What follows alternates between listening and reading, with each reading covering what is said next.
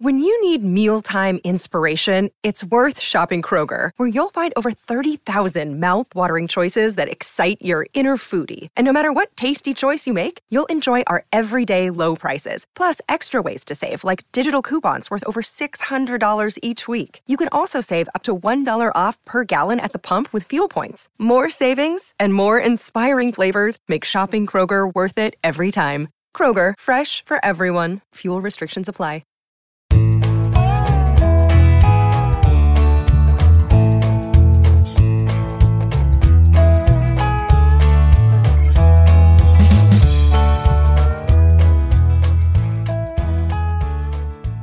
It's Tuesday, November 3rd, and you're tuned into the Cleveland Baseball Talk podcast. I'm Joe Noga from Cleveland.com, and I'm flying solo this week with Hoynesy on vacation, so we will fill in with some guests. Today we got a pretty good one. Anthony Castrovince from MLB.com, a contributor to MLB Network, and Anthony's going to talk to us about the BBWAA awards. The finalists were announced in 4 award categories for the American and National League last night.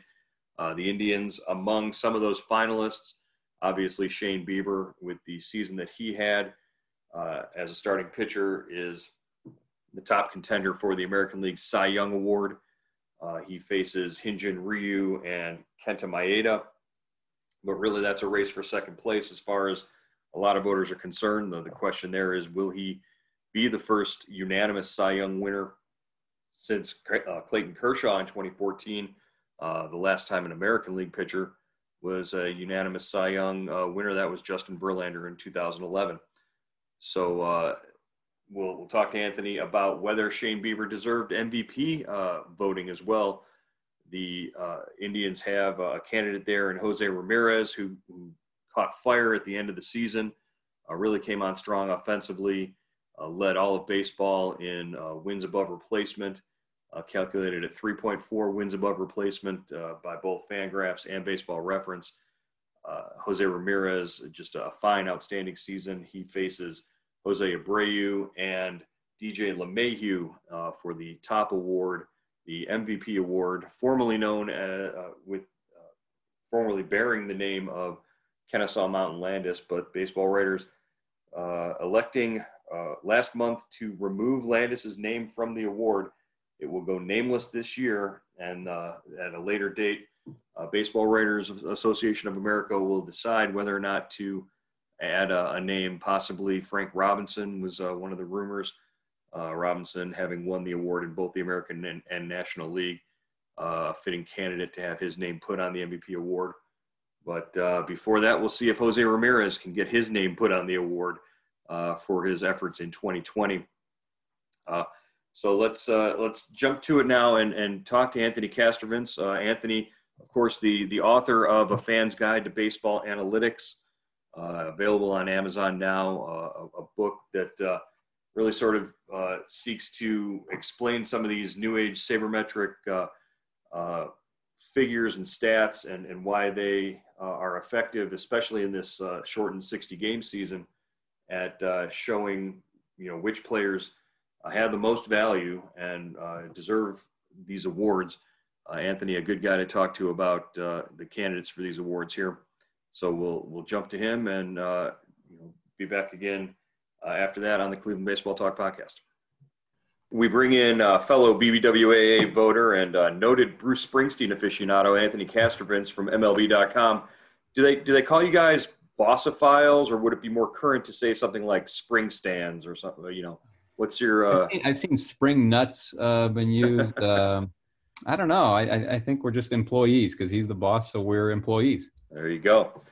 Obviously, the big news from last night, the BBWAA finalists were announced in several categories. Indians players, Shane Bieber, Jose Ramirez, announced as finalists. We'll get into the MVP discussion in a second. But first, were you surprised to see Hyun-Jin Ryu among the Cy Young finalists over Garrett Cole? Was that something that you were expecting to see?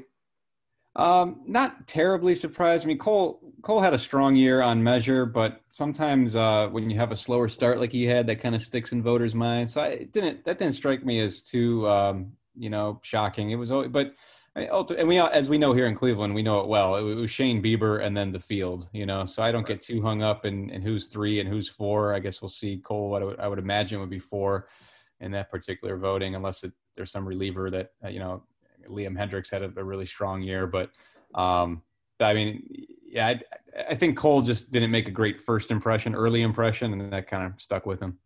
Right. I just figured maybe because of New York bias or whatever, that might have had something to do with it. Well, yeah, and people say that a lot, but then people have to remember, it's each award is in a particular market, a couple voters per award, so it all kind of comes out in the wash. It kind of evens out across markets. Is there any legitimate reason a voter would have for not giving Bieber his first place vote, making him unanimous first time since Kershaw in 2014? If there's an argument against him, I would love to hear it. I mean, this guy was truly unbelievable. And yeah, you take everything in context of it being a shortened season. And I guess you could say his September wasn't as strong as his July and August, but it was still pretty darn strong.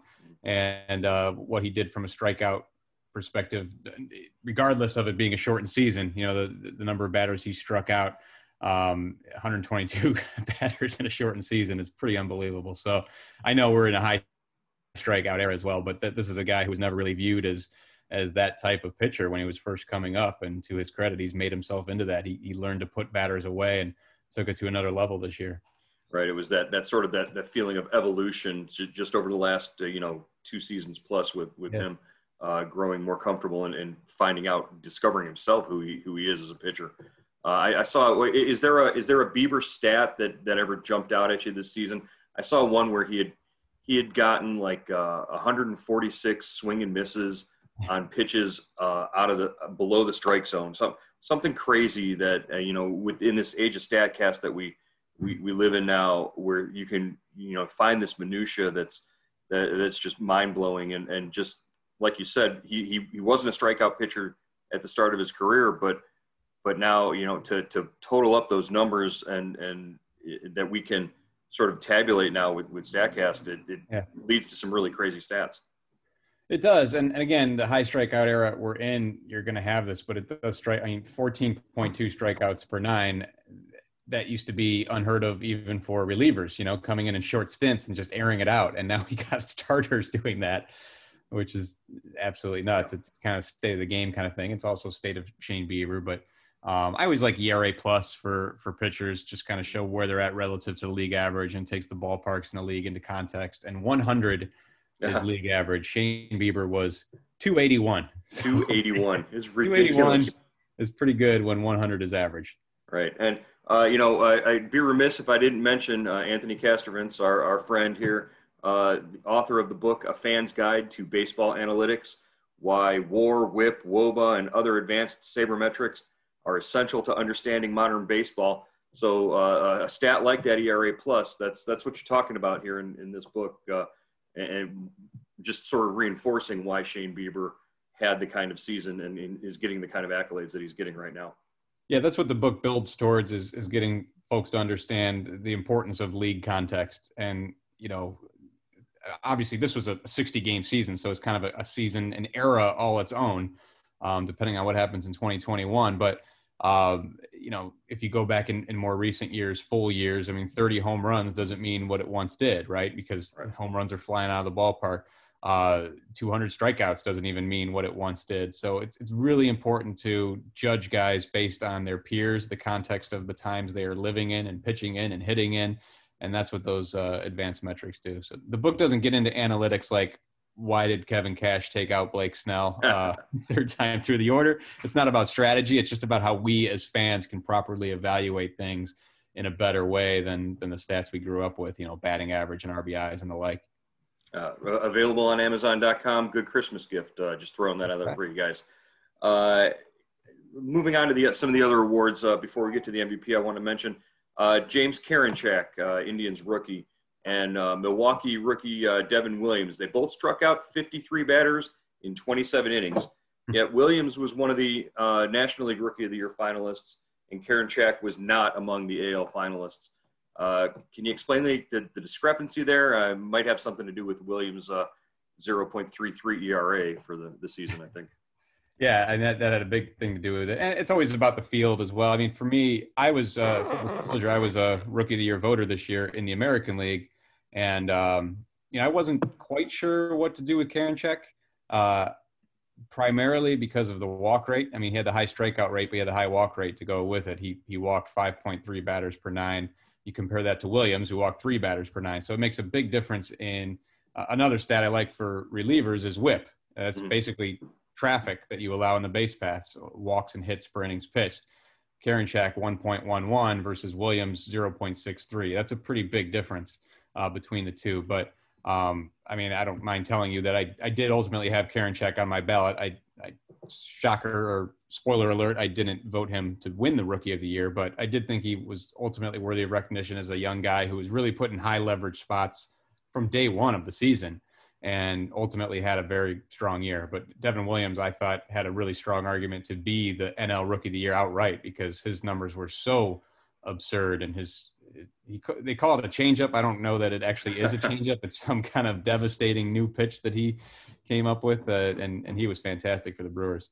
The head scratcher sort of in that category for me was Christian Javier. He might not have even been the best rookie pitcher on his own team. Right.